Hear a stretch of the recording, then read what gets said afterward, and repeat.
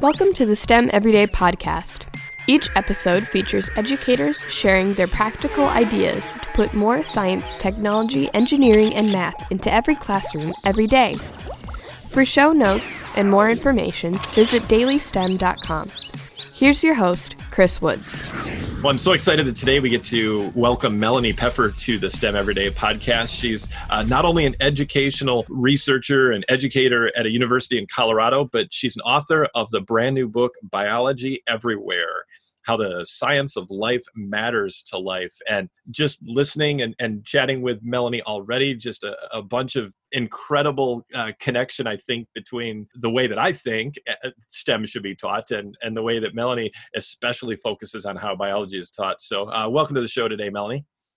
Thank you, and thank you for having me. Yeah, I'm so excited because your book, Biology Everywhere, which you can find out more about at biologyeverywhere.com or at melaниepeffer.com, is such a great way to remind people that biology or any science really is everywhere.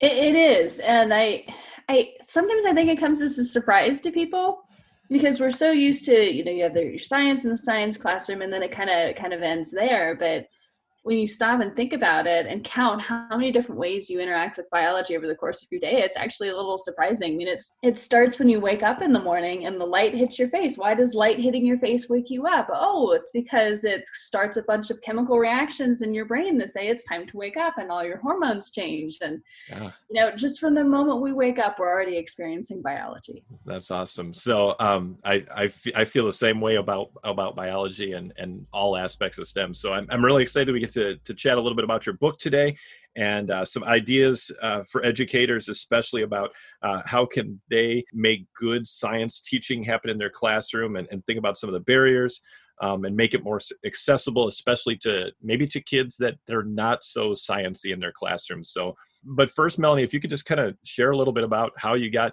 interested in science in the first place and even a little bit of how you ended up turning that into this career in science education. Yeah, absolutely. So I've always just gravitated towards science and teaching as well. So if there was two kind of pretend roles I played as a little kid, it was a scientist. So I would take the little hotel bottles of shampoo, mix them together and be like, those are my experiments. Yeah. And then I would teach. I would, I had my books and I would teach to my stuffed animals. And so those kind of science and teaching things have always been there since the beginning. And then kind of getting older, and my dad is a scientist, and so he would take me to the lab, and the lab had a whiteboard, which when I was little, this is dating me a little bit, whiteboards were the thing. Wow. And I would go and get to draw, and so that was always fun. And so I ended up going to graduate school because I wanted to do the science thing, and I got halfway through graduate school and kind of had an existential crisis about what I was doing with my life. I think it happens, but because I had these passions for teaching, and I had these passions for research and for biology and for science, and I couldn't quite figure out a way to make it all make sense together. Right. And so that's when I started volunteering in the education department at the Pittsburgh Zoo and PPG Aquarium. Okay. And I was teaching middle school and high school students on the weekends and working on my dissertation during the week. And while I was doing that, I started asking myself these questions about, how do I translate what I do in a lab every week into a classroom? How do we give authentic research experiences to students? Yeah. And so that ended up going down a whole wormhole with developing some educational technology and finding out about educational psychology and the learning sciences, which kind of pushed me in that educational research direction. And then I've always tried to continue doing outreach. And so it was that early experience at the zoo which really pushed me on this trajectory of kind of connecting research and education, and how do we make education better, and how do we work as a team, and how do we bridge research and education to make better outcomes for our students, and really thinking about the accessibility of biology too. Yeah, and that's such a great word that you just used there, Melanie. And if we can kind of unpack that how do we make science accessible to every kid in our classroom? Now you're working with college students, but not necessarily college students that are sciencey college students. Yeah, absolutely. So part of the inspiration from the book, part of it came from that experience at the zoo, and part of it came from I was teaching non-STEM majors biology. So this is biology for the education students and for the criminal justice and the theater and the music students. And beginning of every semester, I'd always ask and say, what are you excited about this semester? What are you nervous about? Is there anything that I need to know about you? And universally, at least 35 to 40% of students at every semester would say, I'm afraid to take your class. I'm no good at science. I can't do this. I'm really afraid to take your exams. And it's just like, whoa, as an educator, that hurts to hear students say, I'm afraid of your class. I don't want to take your class. Yeah, and Melanie, you're not a scary person at all. No, but that's hard for me to hear, especially someone who gets excited about these topics. And so I kind of took a step back and thought about how I was teaching and thought about how I was approaching teaching with these students particularly. And I changed two things. The first was that I really started to hit that focus on why does this matter? So if a theater student is sitting there looking at me saying, why do I need to know this? Why does that theater student need to know it? So where are the things we run into this outside of the classroom? And how does biology connect across disciplines? So why would a psychology student be interested in biology? Oh, well, here, let's talk about how human growth and development and how this is studied from a psychological perspective and also from a biological perspective. Or how does the practice of business relate to biology? And so those two things really are what informed the lens of that book. Yeah, the why is just important as the what, and you can't really teach the what if you don't have some why mixed in there. I think of a lot of the students that you're teaching at that university level. We face that same situation every day in a classroom, no matter whether we're teaching kindergartners or 12th graders. There are kids that are nervous about science. I would think that a lot less nervousness about science in maybe that kindergarten and first and elementary school, because to them science is just wonder and creativity and learning about the world around them. And just thinking about how can we, Melanie, as educators, try to create some of that wonder. You found ways throughout your book, Biology Everywhere, of connecting science to everyday things that kids are interested in, that people are interested in. So you talked about theater. What are some ways that any educator can find some of those connections? I mean, of course, you got some great examples in your book, but how do you just go about that in every day? You're planning your lesson. Yeah, absolutely. And I think I try not to ever lose my sense of wonder. And I try not to ever lose that lens. And sometimes it's nice to be a parent because my son helps me remember some of that sense of wonder sometimes. Yeah. I've used this example on my social media channel about anthills because he gets so excited when we visit an anthill. And we have to go look and talk about ant colonies and what are the ants doing, and it's not ever losing that sense of wonder. And it's something I talk about in my book. My husband always laughs at me because if we're out in nature, because we love to hike and go biking and be out, and I'll stop and be like, I have to take a picture of that. I got to show my students. And I try to bring that excitement in and that wonder and that, by the way, did you realize that tree was killed by an emerald ash borer? And this is how you tell. And this is why you see the signs on the side of the highway. They say, don't move firewood because this is what happens. Yeah, I do the same thing, Melanie. So my family is always like, oh, he's going to take a picture again. But it's such an incredible way that we all have as educators. You can pull that smartphone out of your pocket, snap a picture, and instantly you can bring the outside, the STEM in the world around us right into your classroom, just with a picture or a short video or whatever it may be, watching those ants crawling around. I've done that, it's incredible. So just thinking about how maybe kids don't have that interest or excitement that they don't think they have. How do we break down some of those barriers? How do we work to help make biology about more than just those ings, the memorizing, dissecting, analyzing? I think it gets back to that relatability and accessibility piece. I've talked to so many students who said, oh, biology is just about cutting animals open and I don't want to do biology because I don't like dissections. I'm like, well, I don't either. And they're like, but wait, I thought you were a biologist. I'm like, no, I am, but I still don't like dissecting things. It's not my thing. Yeah. There's a lot of biology that has nothing to do with dissections. And so it gets back to that accessibility, relatability piece and breaking down these kinds of conceptions about it. And I was just reading some papers last week that were talking about identity development and how we use a lot of very masculine language when we talk about science, and science about blowing stuff up and setting things on fire. And it conflicts with other identities people have about well, I'm a girl and I don't like blowing stuff up, so then I can't be a scientist. And so it gets back to role models and talking about it and thinking about how we present it, and also letting the students drive it. I'm a big fan of listening to what students find interesting and following that. I mean, it's a very student-centered pedagogy, of course, too, but it also helps make science more relatable if we go back to what the students are interested in. There's a whole chapter of my book on the business of biology that was inspired because one of my business students did his capstone project on how grant funding works. Yeah. Well, and thinking right now in 2020, the coronavirus and COVID is such a huge topic. Well, guess what? It's biology, but it's connected to everything in our world today. There's a whole business side to it. There's a whole technology side to it, and the research going on, and then how does it impact psychology and emotions and everything, every aspect that's touching of our lives today. Yeah, absolutely. And it's interesting. I was just chatting with someone else about how the COVID situation, more than any other kind of science issue we deal with as a society, is really forcing people to look at how science actually works. And I think the phrase this person used was, we're actually getting to see how the sausage is made. And many people for the first time, and it's a little bit of a shock because you see one news article come out telling you one thing, and then another news article comes out telling you another thing, and people are like, I don't know how to make sense of this. And it's like, well, that's how science really works, is that people don't always agree, and we get new evidence, and that changes things. I think we saw that very apparently with the recommendations for wearing masks.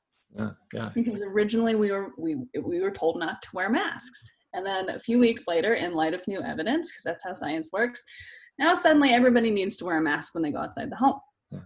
So, and again, like you said, all that science that maybe usually takes place in a lab or in papers and in journals played out right in front of us each and every day. And again, trying to find those connections, whatever it is, whether the current world is going through a pandemic or whether it's just a local industry or a section of business or commerce in your county or your school district has some biological or science aspect to it.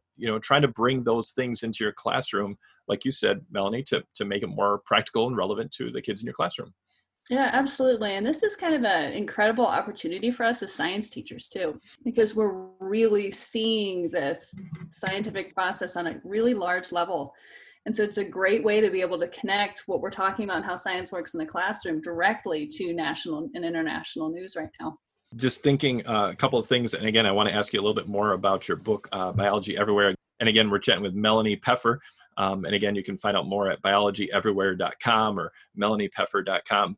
Your book, you kind of just work through a bunch of different typical biology course topics. So obviously this is a book that's great for university and stuff.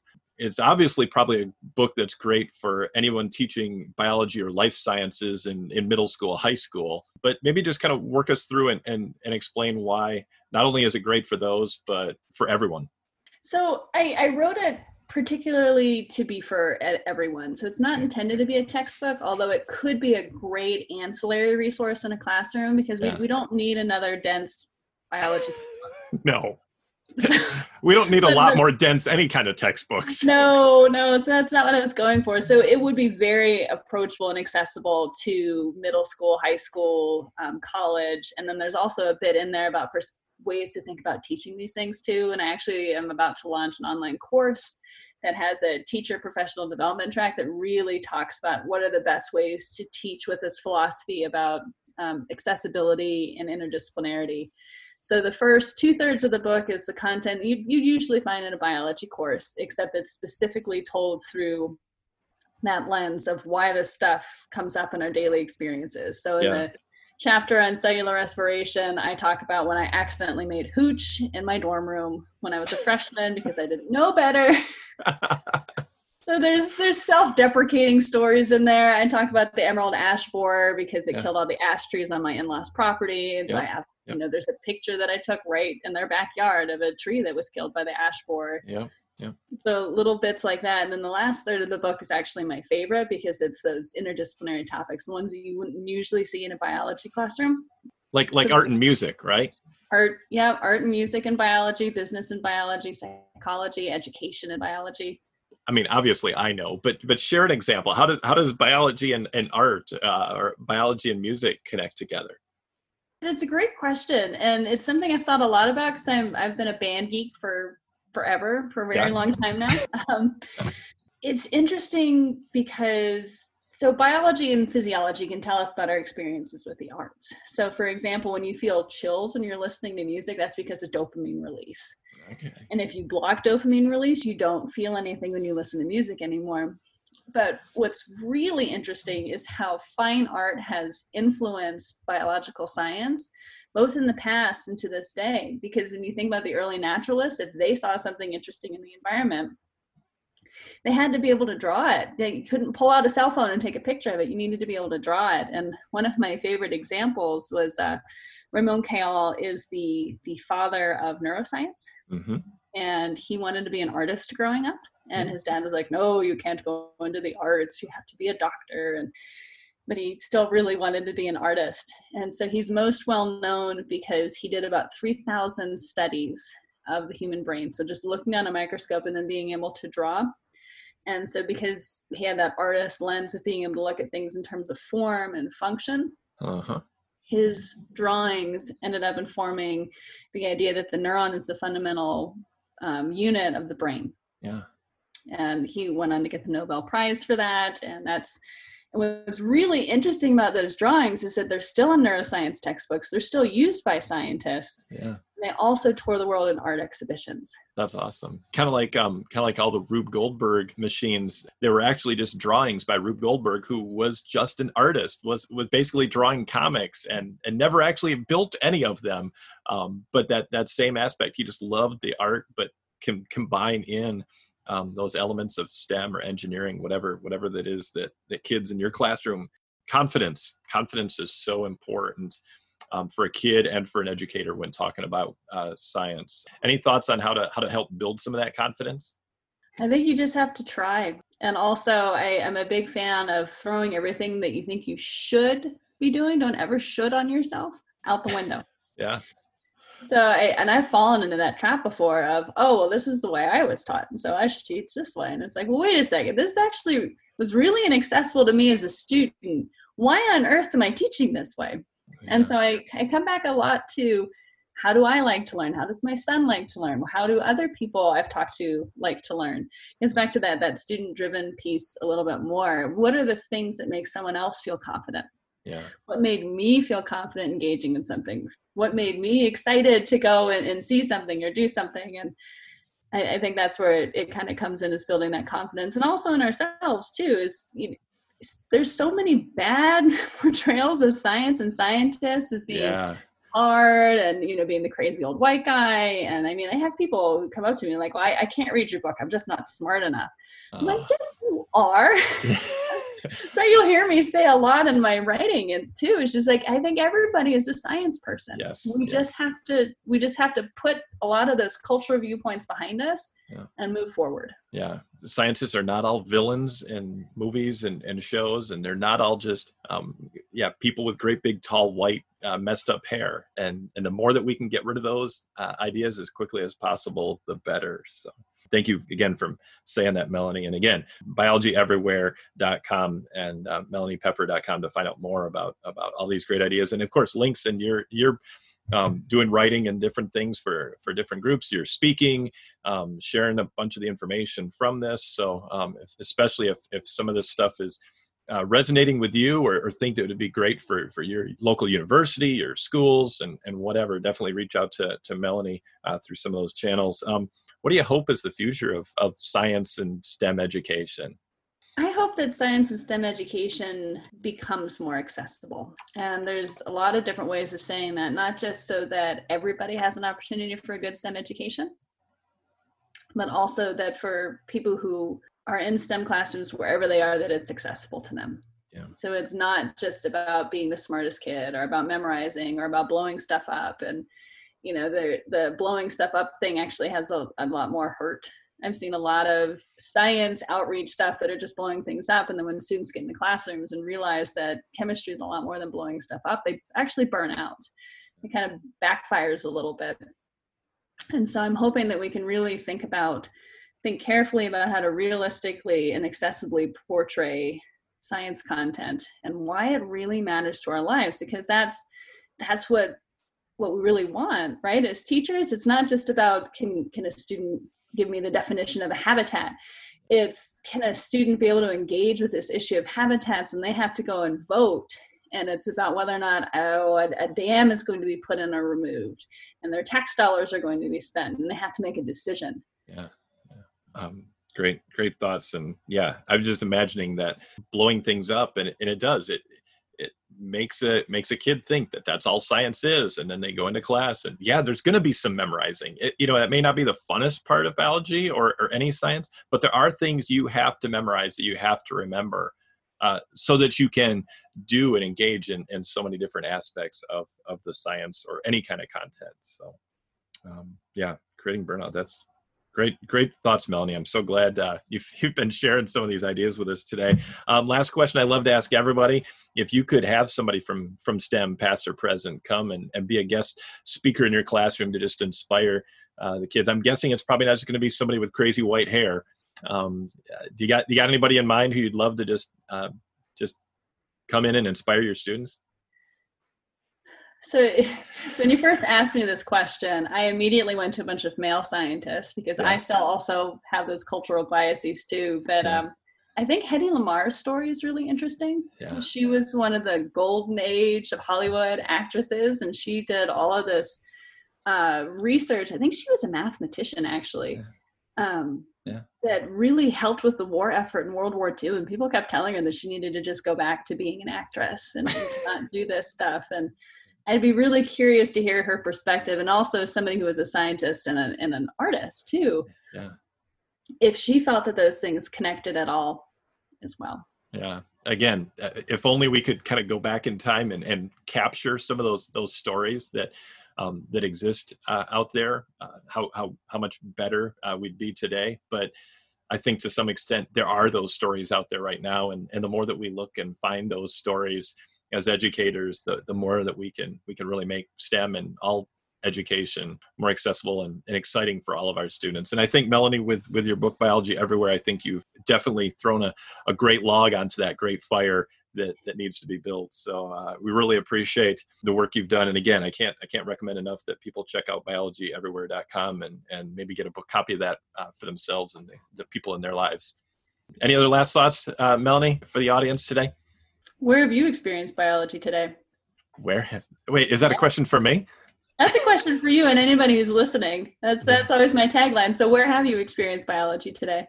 I love that question, and I know that you've got that as kind of your tagline. She's got stickers of it too, and educators that would make a great sticker or graphic in your classroom as well. I tell you what, my back's been hurting for the past bunch of days, so putting the ice packs on it is I know doing the biology in there, and I just wish the biology would hurry up and get fixed.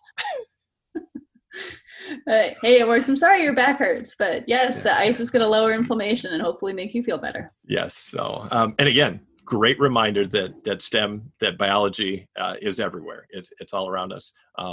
As much as I love the title of my podcast being the STEM Everyday Podcast, it could just as easily be the STEM Everywhere Podcast. And just like your book is Biology Everywhere. That's what we're all about as educators, and I really appreciate you sharing all the great ideas today with us today, Melanie. All right, thank you again for having me, and thank you for everyone for listening in too. Yeah, and again, if you want to find out more, head to biologyeverywhere.com or melaniepeffer.com, and as always, those are in the show notes as well. And remember to subscribe on whatever podcast app you're listening to, and share it with your friends, and share it with those people in your lives who need a little more confidence to add some STEM or biology to their everyday education for the kids around them. Because again, that's why we're in this, educators. We're in this for the kids.